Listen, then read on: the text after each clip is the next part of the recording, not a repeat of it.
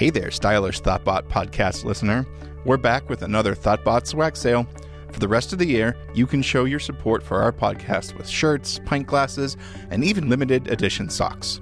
We have 2 new designs specifically for giant robots and bike shed t-shirts that have only before been available at conferences. For the production and shipping, we are proud to once again be partnering with Social Imprints, who provide career opportunities and a living wage to people who need a second chance. So help support your favorite podcasts, provide employment opportunities for at-risk populations, and get some nifty Thoughtbot swag. Head over to thoughtbot.com/podcasts to place your order and show your support. And hey, thanks.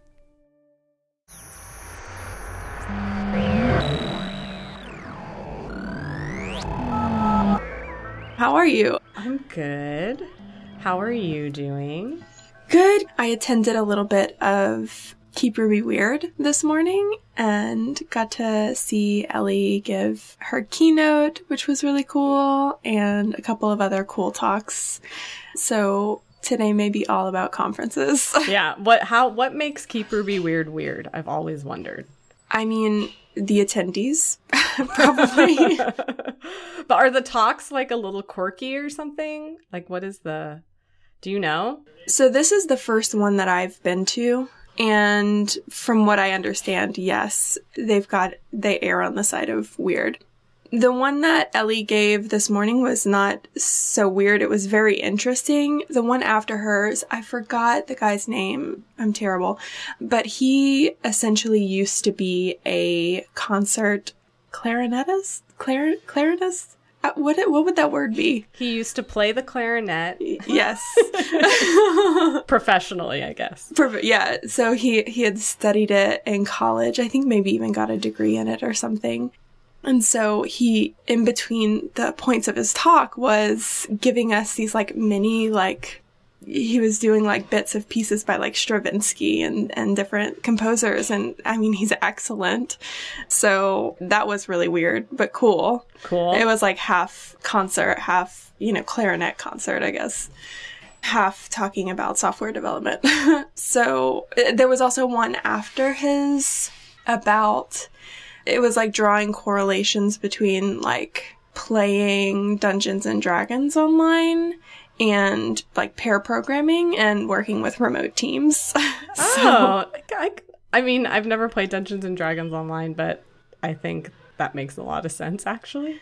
Yeah, no, for sure. He had some excellent points. And also one of the women on his team, or on not his development team, but someone that he plays with, in Australia or something, had done all the illustrations for his talk, and they were all the Japanese, anime style gamer kind of aesthetic, and it was really cool looking. That's really cool. The one conversation at lunchtime that I can never get involved in is gaming. Yeah. And that seems like something that everybody else has a commonality with. Or even if they're not playing games now, it's what games they used to play growing up and things like that. And I just didn't have that experience. But I really do think it has, it created many programmers. Yeah, there are definitely, overlaps. Yeah, in those cultures. I feel similarly. I didn't have, a big connection with that kind of stuff growing up. I had older brothers. They were 7 and 9 years older than me. And, this was in the 80s and 90s. And so they were super into NES and Super Nintendo and Sega when it came out. So I was into that stuff by association. So I know of it, but I'm not very familiar with it. I was actually kind of thinking about this. It's the same kind of feeling. There's been a lot of talk lately about women are talking about how they got their start with development, with, what is it called? Neopets. Neopets, yeah. Okay, I don't know what that is either. Me either. I'm so relieved.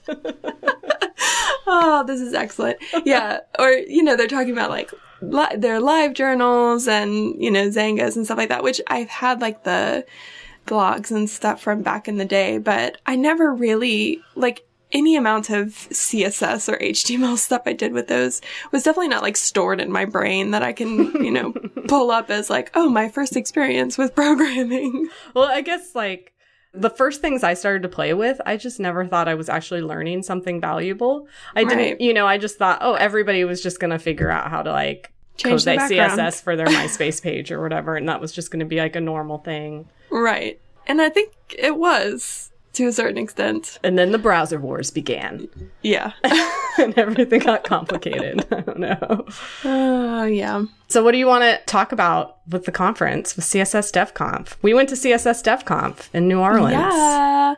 I was thinking maybe we could share some of our favorite talks or favorite moments from the conference or just being in New Orleans because New Orleans is awesome. Yep. How many conferences have you been to a conference before? Was this your first CSS DevConf? Was this your first conference? You've been to conferences. I am not well versed in the conference arena.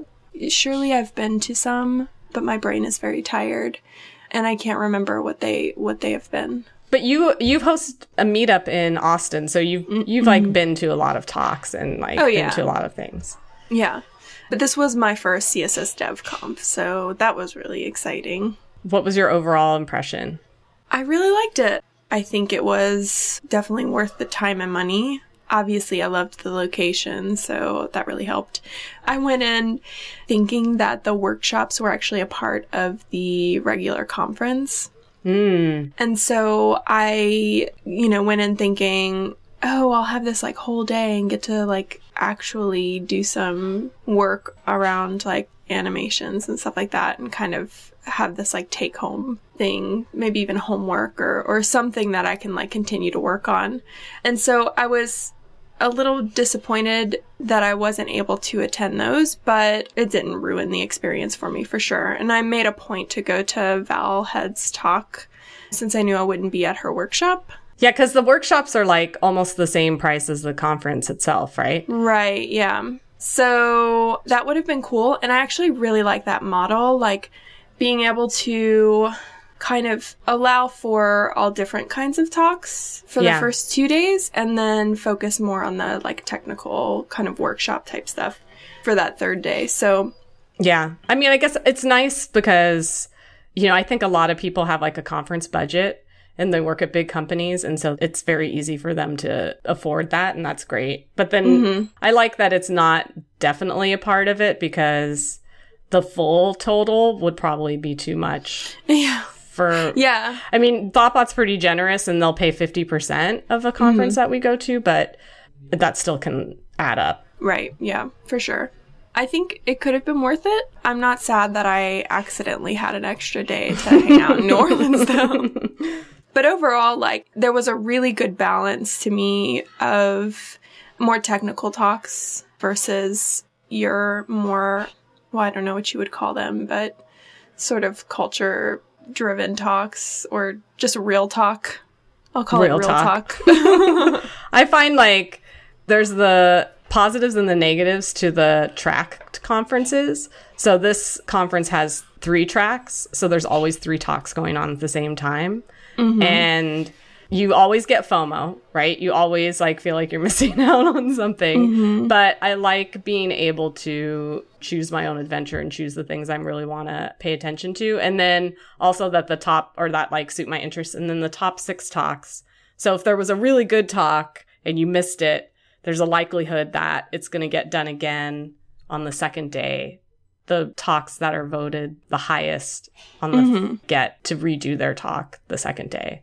Yeah, I think they did a good job of trying to make as much available as possible, even though there were a lot of speakers. I was going back through some of the notes provided by the conference, and I was like, oh my gosh, there's all these talks that I had no idea were going on. I know. I feel like this time too, I missed a lot because I was speaking and I was speaking at the end of the day on Monday that I spent a few hours on Monday finalizing things and missed out on a bunch of good talks. So I would like to. And nothing was recorded this time either. So I'm just going to have to go to more conferences. Yeah, that's a good idea. Yeah. What was your favorite talk? Besides mine. Yeah, besides yours. Which one best talk in the conference, by the way? Hello. That's still really weird. How I think it's surprised was well-deserved. I? I was so surprised. Yeah, you looked very like, I think you were like, you were trying to question them with your eyes. You were like, are you sure you got the right person? Did you really say? It's also just a weird thing. Like, when I came back to the office, everybody in the ThoughtBot NYC office is like, I didn't know you could win a conference. I was like, I guess so. I think more conferences should have trophies because people love trophies. Everybody's like, are you going to bring in your trophy? Like, Yeah. no, it's huge. I'm not bringing it on the subway. Are you talking about the pencil, or did you get an additional trophy? You didn't see the like actual trophy? It's like glass. I think I was so excited I kept taking pictures and totally missed that part. And then I got for being in the top 6, I got a pencil that is, I don't know, like 14 inches long, maybe. Like, it's really long. It's like, I measure everything as if it's a Barbie doll length, and it's long. It's longer than a Barbie doll, and a Barbie doll's 12 inches. And it's like a real pencil, and then an actual trophy, which is really nice. Like, that was really nice. Yeah, that's awesome. It was well deserved. Oh, thanks.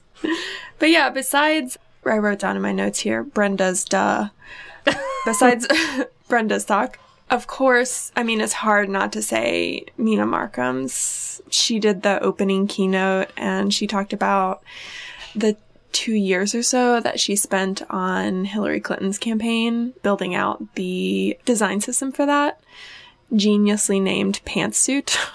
I cried at the end of that talk. Yeah. Oh, yeah. And she got a standing ovation. Oh, yeah. Which I've never seen before either. It was really inspirational in a technical way and just in a human way. For sure. Yeah, I would say that talk actually did a good job of just kind of encompassing the whole vibe of CSS DevConf. Like we were saying, there were parts of it that were technical, and there were parts of it that were so real and inspirational. I mean, her talking about what it was like to fail on a team like that, and, you know, imposter syndrome and things like that, but also talking about how much it took to build an entire design system around, you know, the Hillary Clinton's brand. And yeah, she talked about technical debt a little bit, which I found interesting. Yeah, me too, because it was good to hear about it in such a specific context, like in the context of a campaign website.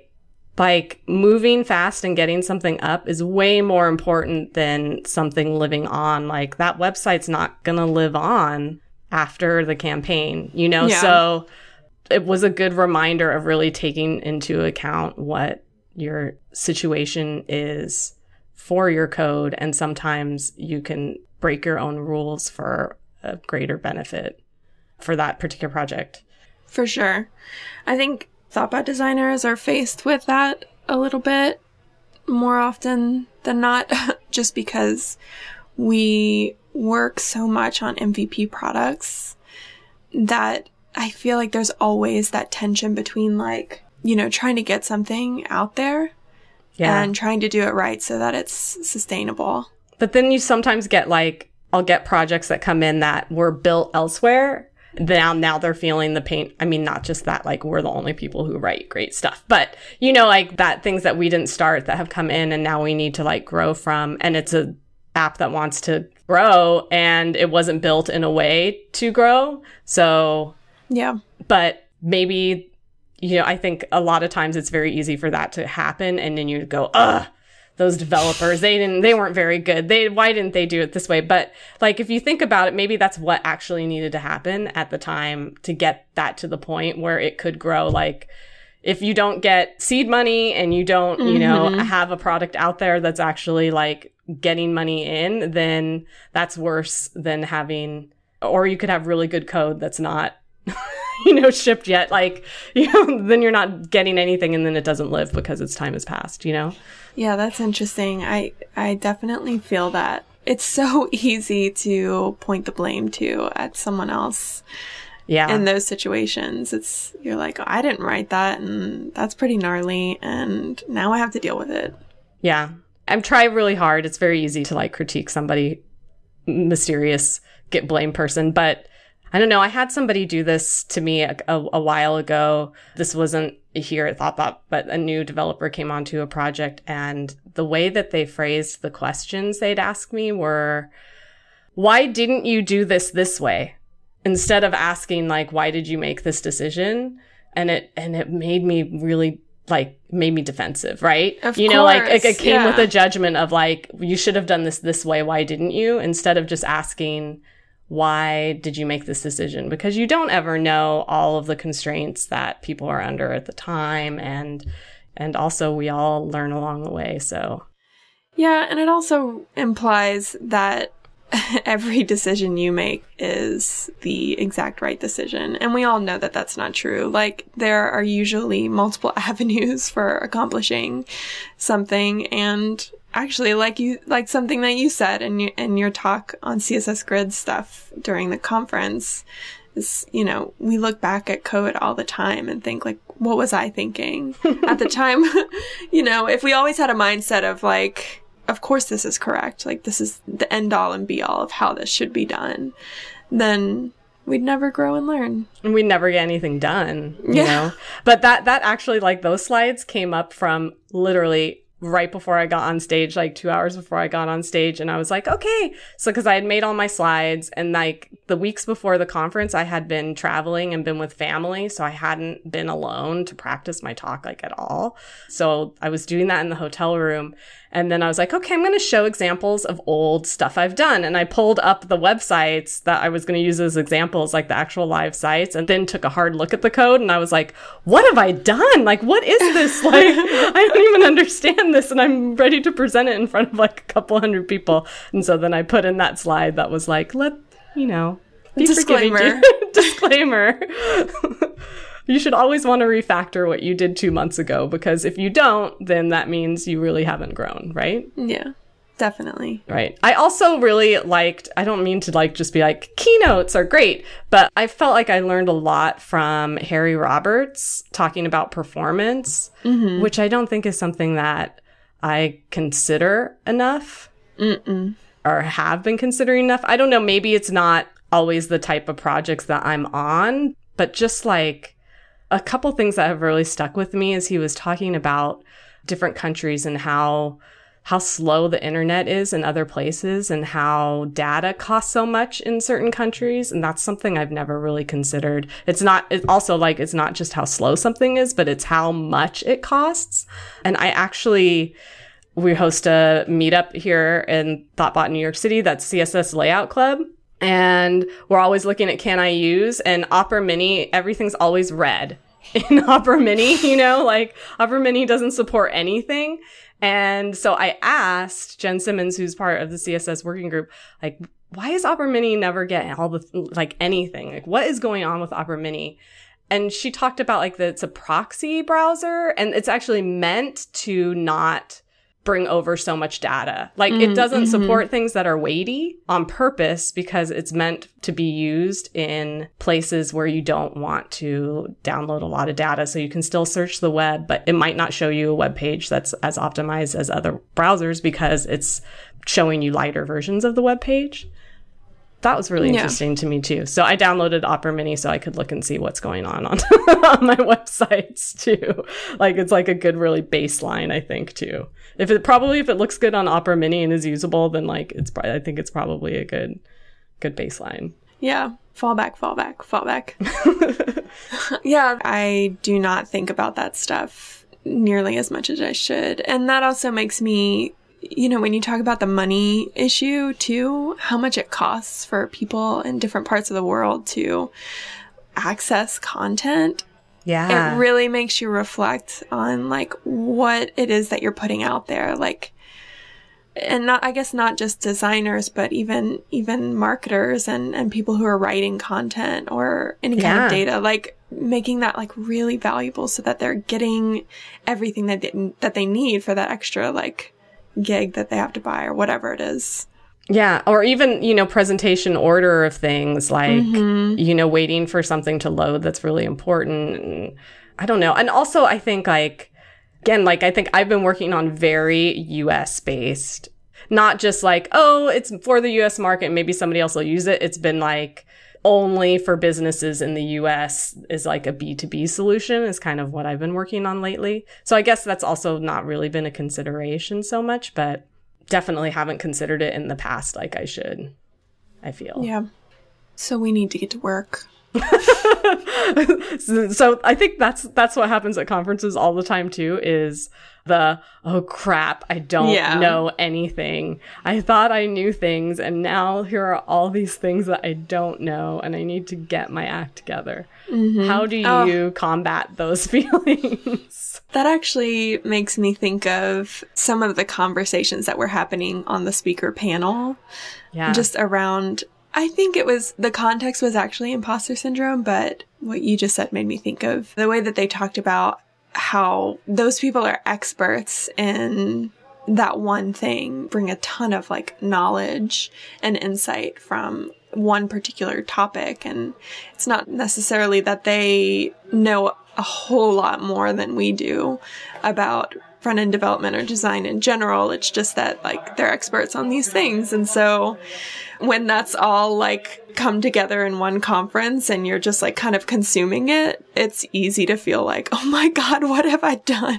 What am I doing? I don't know anything. Yeah, because I missed this talk and I was really upset I missed this talk. It was Stephanie Hobson displaying data on small screens. And I think it was like all about tables. Mm-hmm. And she said, I know I am the expert at tables sitting on the speaker panel. And we're like, yeah, I like still don't know if a TR goes before a TV. Okay, I know it does, but that's about all I know about tables. Oh, I need a reference every time I write a table. Every time. I'm not ashamed to say that. Right. I just want to make sure I'm doing it right. Right? I mean, I still have to like, there's always the things you always look up to, like I can't even think of what the CSS property is. But when you don't want a word to break or a line to break. Oh, yeah. And it doesn't... It's not logic. It's not like what you would think. Is it white space? I think it's white space. It's like white space, no wrap or something, or white space, no break, but then there's something that's like word break, but that's not the right one. Right. Yeah, exactly. I can't even think of it. I would have to look it up right now if I was using it. But I feel like I use that pretty often too, but I still like, it's just never going to get in there. It's never going to cement. Yeah. I mean, it doesn't make any sense. It's exactly like you're saying. It should be word break or something that describes what the actual function. Have you seen that page on, I don't know if it's on CSS GitHub for the working group or something, but it's like things we wish we could go back in time and change about CSS that were bad decisions. And it's a lot of that is like, why do we name this? It was like current color variable should be current dash color. Like some things are camel case, some things have dashes, some things don't have dashes, and I appreciate that. Yeah. Any other favorite talks? I really liked Vincent Delupta's design language system talk. It's interesting to me to hear how like some concepts that we use on client work, which are usually like starting projects and small projects, like how those ideas get translated into bigger systems and bigger companies. And I think like the way at Thoughtbot that we resolve the tension between design and development is that we have our designers develop, which helps that communication barrier a lot. It's so easy to talk to yourself. And so I felt like his talk was talking about how to do that in a larger organization. And so everybody's speaking a similar language, and there's collaboration from development in the beginning of a process. So that was cool. That gave me a lot to chew on. What about you? Yeah, I didn't see that one. Sounds cool. It was good. I guess one of my other favorites would have been Val Heads, because I was really looking forward to either seeing her talk or being in her workshop, because I've been following her for a while. But she did a pretty short talk on easing functions for animations like on the web, and it was really technical, not from a software perspective, more like she was literally talking about mathematical theories that we use to, how we write these animations. And so it was just one of those talks where I was in it and like my mouth was kind of like halfway open, like, what is she saying? This is amazing. And she showed this really cool video. I don't think she created this video. I can't remember who it's by. I can post it in the show notes. But it was essentially on how a computer calculates a Bezier curve. Ooh. And it just kind of showed like the paths on a X and Y axis and how like that curve is created. And so much of that is pretty much directly translated in how we write these things in code. So I thought that was really interesting. I've seen her talk before and I've really enjoyed what she shares, and I'm sad I missed that. I remember like when I was geeking out on SVGs and really trying to learn about SVGs, and I was trying to understand cubic Bezier curves. Mm-hmm. Because that's like how paths are created, you know? Mm-hmm. I was like breaking down and understanding like the basics, like the coordinate system, you know, like I was doing really well with SVGs, and then I got to cubic Bezier curves, and there's like a huge formula of what a cubic Bezier curve is. And it's like one of those like massive, like it's a fraction, and the line of the fraction like covers like, I don't know. It was very intimidating. I was like, okay, I'm not gonna learn this part. I'm just gonna like let that be magic. So that would have been really interesting.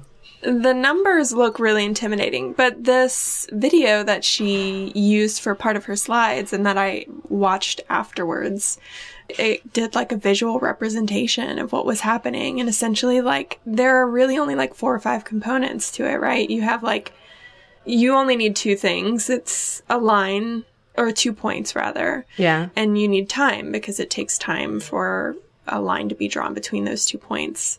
And the thing that makes it a Bezier curve would be the handles that happen, which create a sort of shape on a grid. And then within that shape, I don't know what kind of shape you would call it, but it's like a square, but not a square, irregular square. A rectangle? Maybe. But angled. I haven't had geometry in many years. Yeah. That sounds fine. I don't know. That sounds fine. And so within that, there's a triangle that travels along the path that shape creates. And then within that triangle, there's like a tangent line that travels along the triangle as it's traveling along the path that the curve makes. And then on that tangent line, there's a point. And the point is what draws the line. And so that's what this draws the line that is like curved, right? Yeah. And all of this is going at the same rate from like 0 to 100%. And that's essentially, I don't know, the visual like representation of it makes it seem really simple in a way that I can't even explain it. But that's it. Like I need visual representation to understand anything. I look at numbers and I stress out. Yeah.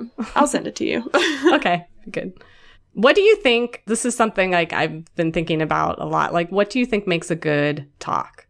For me, at least, there's always got to be like the human element. There's got to be, and I don't mean like you have to talk about your failure or you have to make me feel more comfortable about where I am. It's just kind of expressing some level of humanity, whether that's like a speaker talking about what drives them to care about this topic or care about their users if they're talking about design or talking about their experience and their failures, you know, something like that. I definitely feel like I need that to be able to connect. Yeah, you said that very well. I totally agree, and I wouldn't have been able to express it that well. Yeah.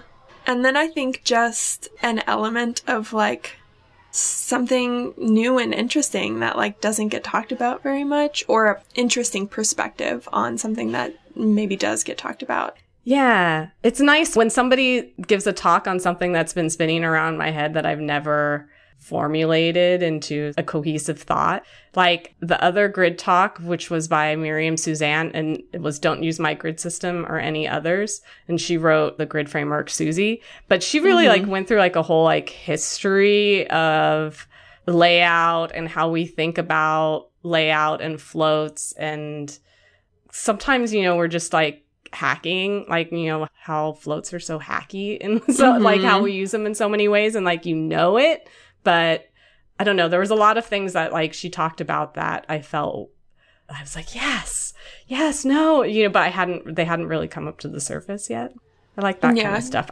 I don't know how to bring that stuff up to the surface in my mind to talk about, but I appreciate when other people do.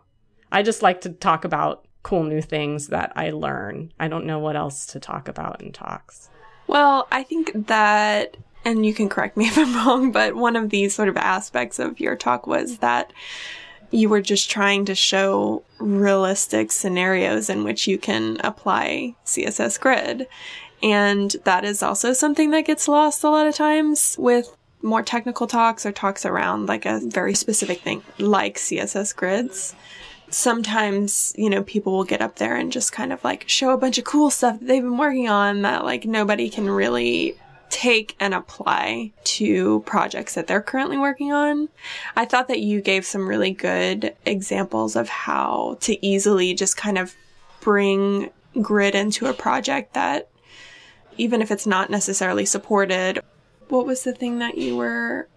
The feature queries? Yeah. I think yeah. Feature queries. Yeah. So that's not something I know a whole lot about, but to me, I was able to just take that simple thing that I didn't know about and the idea of adding a feature query to introduce grid, even though you've already got this either Flexbox system or grid system set up as your fallback or as your initial like thing. That's really practical. And I think being able to talk about things in a practical way is, it may not be quote unquote as interesting as like, you know, some kind of like fancy talk, but it's like inspiring in a different way. Like like whenever I see like Sarah Drasner talk and she does all these amazing animations, and I missed her talk this year because, again, another talk I'm bummed I missed, but it was also like on Vue.js, and I'm trying to like learn JavaScript, kind of like core JavaScript right now.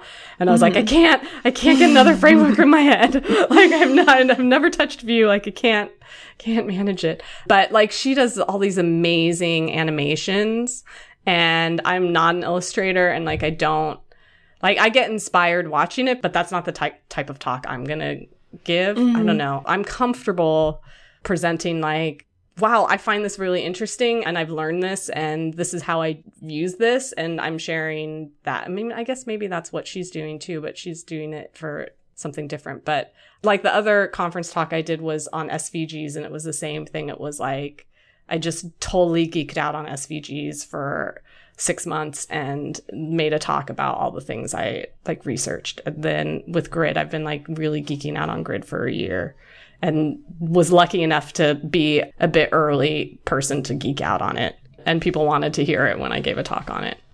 Well, just like with anything, your perspective is going to be very different from someone else's who's teaching themselves grid or who's heard other talks on grid.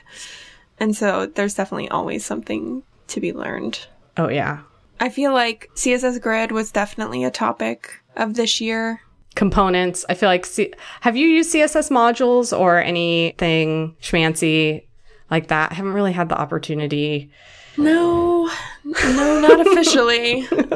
I haven't even really, you and I kind of talked about this before the conference started. You were asking me if I've implemented a design system, and I haven't even really done that. I mean, there are aspects of design systems that we try to incorporate into our work, I think in general, designers here at ThoughtBot. But yeah, no, nothing ever officially. I mean, I would love to like even just do a style guide though. That would be really fun. I just proposed that to my current client to do a pattern library. Like I haven't been on a project that's big enough to warrant a system, you know, really yet. And especially because I think the way we're working usually in MVP startup style is like there's so much iteration that you're not really to the point where, like, I don't know, design system seems a little too much for while we're still exploring the brand live and getting like live feedback. But a pattern library, I think, is always useful and can like always be something that is just a part of your project. Like it doesn't have to be like, well, now I'm going to take a week and I'm going to build this pattern library. It's just like you have it in your app, and when you're building something, you just add it there. Like the current project I'm on, I came on to a year after it had been in development, and still every time something comes up and it's like, okay, we need to make a form on this page. And I'm like, okay, what is the markup for like the form containers? Like, what do the forms look like? I forget which page is there a good form that I'm looking for. You know, I'm always like going through the app looking for things. And we do like rotations, every few months on a lot of our projects. So I think it would be good for us. So I'm trying it here. Like, I know I'm on this project for another 12 weeks. So that's a really good time for me to like, I just set it up this week. and I can like slowly, you know, like while I'm waiting for PR reviews and things to go through, like it shouldn't slow me down to like start to add patterns to that and get something going. So hopefully then the next Thoughtbot designer who comes on, or like even a developer can pick up things from there, a backend developer, and style things without me having to come in and like make things pretty after they're done or things like that. So I'm really trying that with this app, and I got buy-in. Like, how did I sell it? I got buy-in like pretty quickly. I was like, I've decided this would be a good idea. I really kind of told it, and then just, you know, and just kind of like I said right now, like this isn't going to like take up much more time. I just like, it's a good time in the project to do it. I think it will be beneficial in these ways. And they're like, great, sounds good. I'm like, yes. Victory. That was a huge aspect of Paul Grant's talk, actually, like how to sell a design system to a client. Yeah. And I mean, I loved some of the points he made just about like introducing small components of a system or a pattern library bit by bit, doing it in between like PR reviews and things like that is a really good idea. And it makes it way less daunting. Yeah. And it makes it easier to sell. Yeah. Like maybe, and I don't know if this is the right answer, but this is what I'm experimenting with, is like maybe the way that developers write tests for everything when they're building it, like we're updating the library, pattern library, or putting new components in there while we're working. Like, so it's creating something that's more sustainable and that will help us work faster moving forward. Or not just us, like whoever inherits what we're working on. I think too, because we also like get the luxury of starting things from scratch a lot or working on things that are young. It's been a while since I've been on, well, maybe not a while, something legacy. Like a legacy project? Yeah. But I like those too. I'm going to give them all to you then. Really?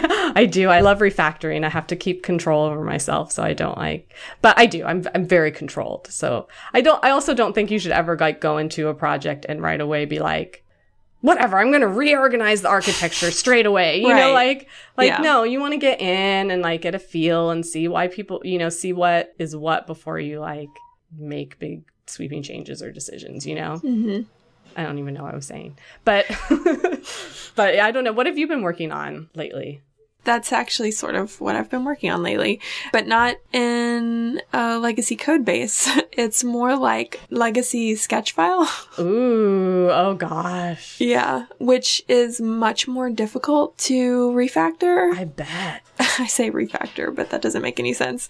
You know what I mean? Like, I find it really difficult to organize symbols in Sketch, especially when there's a lot of, you know, stuff that was there before I came in.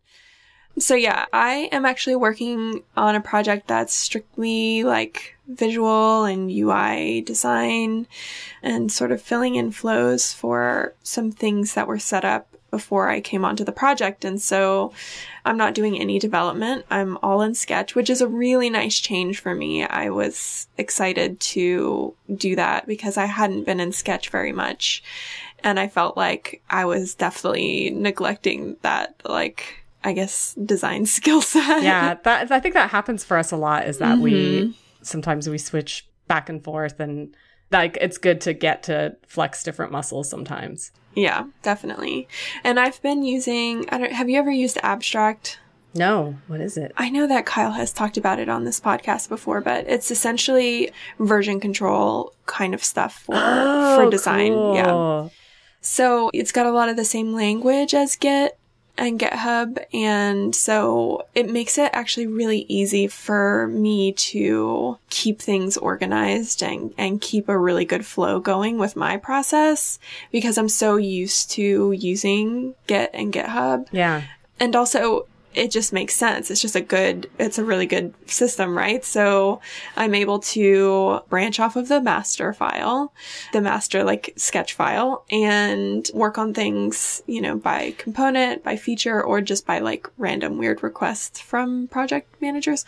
And so it keeps my workflow like a lot more simple, and I can pull in changes from master. It definitely does not work as well as Git does, And Sketch, the integration with Sketch is a little annoying. Like, it will pull in changes that you didn't even really make. Like, if you just opened the file and just accidentally touched one little thing, it's like, you've made 100 changes. I've really had that 100. before with Sketch. Or I think they worked this out, but there was like, if somebody opened a Sketch file on their computer and they didn't have the font and they hit save, it would like replace the font everywhere. I don't think it does that anymore, but I've they ask you, they'll show you which fonts and ask you if you want to replace them now, which I don't even touch them, because that's another sort of part of the legacy part that I was talking about is, you know, in the beginning, whatever designer worked on this was, and it wasn't a Thoughtbot designer, was experimenting with different type. And so there are a few in there. I can't tell if it's like actually in the prototype or if it's just in old symbols that aren't being used. And so I'm like, every time I open any of the files, it's always got that thing that says missing fonts. And I'm like, I'm not touching it. I'm just leaving it there. That's something I've been thinking about too, is like, I think especially when you jump onto a new project, whether it's code or whether it's something like Sketch file, you don't want to delete anything because you don't understand what's going on. And so it's making me think about like how important it is to delete the things you're not using when you know you're not going to use them anymore. Like, I just did a whole new About Us page and there were all these, you know, on the website I'm working on, and there were a whole bunch of images in there. Like, I can delete those and, you know, and delete the old CSS file, and just like remembering to do cleanup, because nobody's going to ever clean up the things you don't clean up for you for a very long time. Yep. Yeah, so I know we've been going for a little while, but I definitely don't want to leave without making you do highs and lows with me. What's highs and lows? It's just like a high of this week and a low of this week. You don't have to do it if you don't want to, but it can be either work-related or not. Okay. Oh, I like this. You go first. Okay. Oh, I didn't think of it. Hi. Mine are probably not going to be work-related. Just not because I don't have any highs work-wise. Just we've been talking about work a lot. The weather is incredible here right now. And I know that's so silly to talk about, but like, it's like a high of 66 in Texas right now, and not a cloud in the sky, and super sunny and cold. To me, it's cold. And so I'm like wearing socks around my house and snuggling on the couch a lot. And it makes me happy. How cold does it get? Like, cold? I mean, does it get 40s during the day, or is it like... We'll have a couple of weeks where it's 40s during the day. Yeah. And that's about it. Yeah. That's rough. Very rough. Yeah. Lows, I have been traveling so much just between like the conference and having to go back home actually to New Orleans, and traveling a bit before that. I am like done with airports. I'm done with the chaos that it creates in your life afterwards, where you're like, I don't have anything together and all of my laundry is still dirty. I know.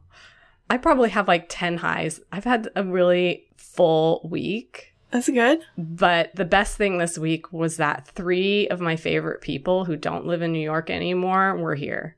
But that's also what made it a complicated week, because I had to squeeze in time to see them. So it was Ellie, who used to be a developer here at Thoughtbot New York City, and her partner Lachlan and their baby. On Saturday night, I got a call from her. She said, hey, our flight to Toronto, we missed it, and we're at JFK, and we can't get booked till tomorrow.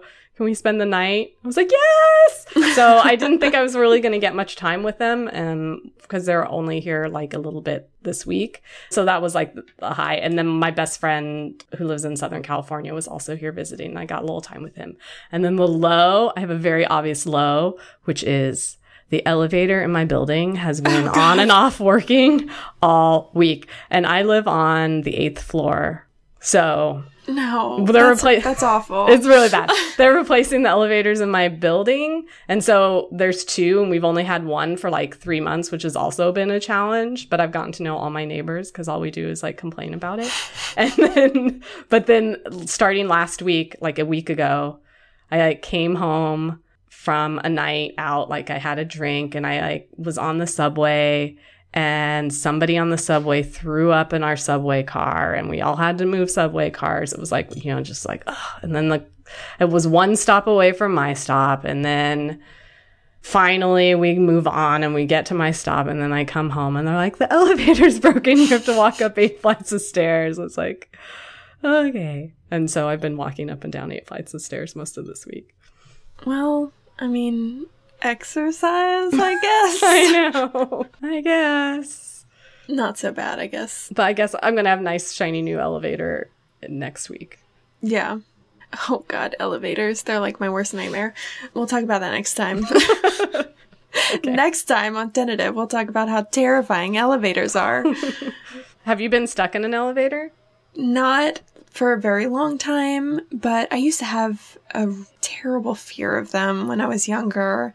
Like, I grew up with my grandmother, and I used to beg her to walk up flights of stairs with me because I did not want to get in elevators. Poor woman. She did it too. Aww. But interestingly enough, I met someone at CSS DevConf who, do you know those elevators? They're fancy, where you push, they're fancy. You push a button and it'll tell you which one to, a button to like indicate which floor you want to go to. It'll tell you which elevator to get into. Yeah. So he works on, I think he works on the interfaces of those. I might be wrong about that, but he works for a company that builds those kinds of things. So he works in the technology in some way. And so he, for whatever reason, I expressed my anxiety about elevators to him.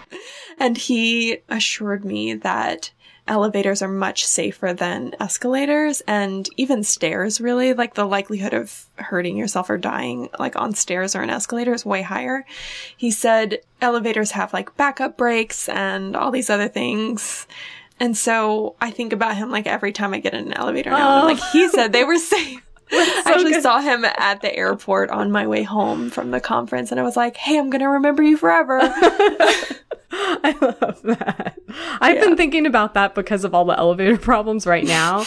And I've been getting into conversations with my neighbors about the algorithm of the elevator, because it also, like, I'm on the top floor, and I don't know if it's always been like this, but all of a sudden my elevator, it'll, like, if somebody else comes in and presses 6 and I press 8, it'll go to 6. And then it'll go back down to 1 and pick somebody else up. And I'm like, what? Like, I think, like, it's something's wrong with the algorithm where as soon as somebody presses the call to the elevator on 1, it doesn't matter if it has another floor to go to, it's going to go down. And so I've been riding also, like, for the past 2 months, like, riding the elevator, like, up and down a lot. So yeah, so me and my neighbors on the 8th floor, because we're the top floor, so this happens to us all the time. We've been getting to know each other a lot, and we talk about this a lot. So I guess that's good. That's a high. I'm getting to know my neighbors. Yeah, that is good. A low for everyone in the world. Elevators. Cool. You can catch any show notes we have at tentative.fm/43. You can find us on Twitter at tentativefm or by email at host@tentativefm. And of course, you can find us on iTunes. You can rate us. You can stay tuned for the next episode, because that'll surely be awesome. I don't know. Do you want to give your Twitter handle, Brenda? Yeah, I'm Brenda Storer. I'm Brenda Marie NYC. I'm Dawn, and you can find me on Twitter at DawnDig. That's cute. All right. Bye, y'all. Bye. This podcast was brought to you by Thoughtbot. We are experienced designers and developers who turn your idea into the right product. With local studios in Boston, San Francisco, New York, London, Austin, Raleigh, and Washington, D.C., let's build something great together.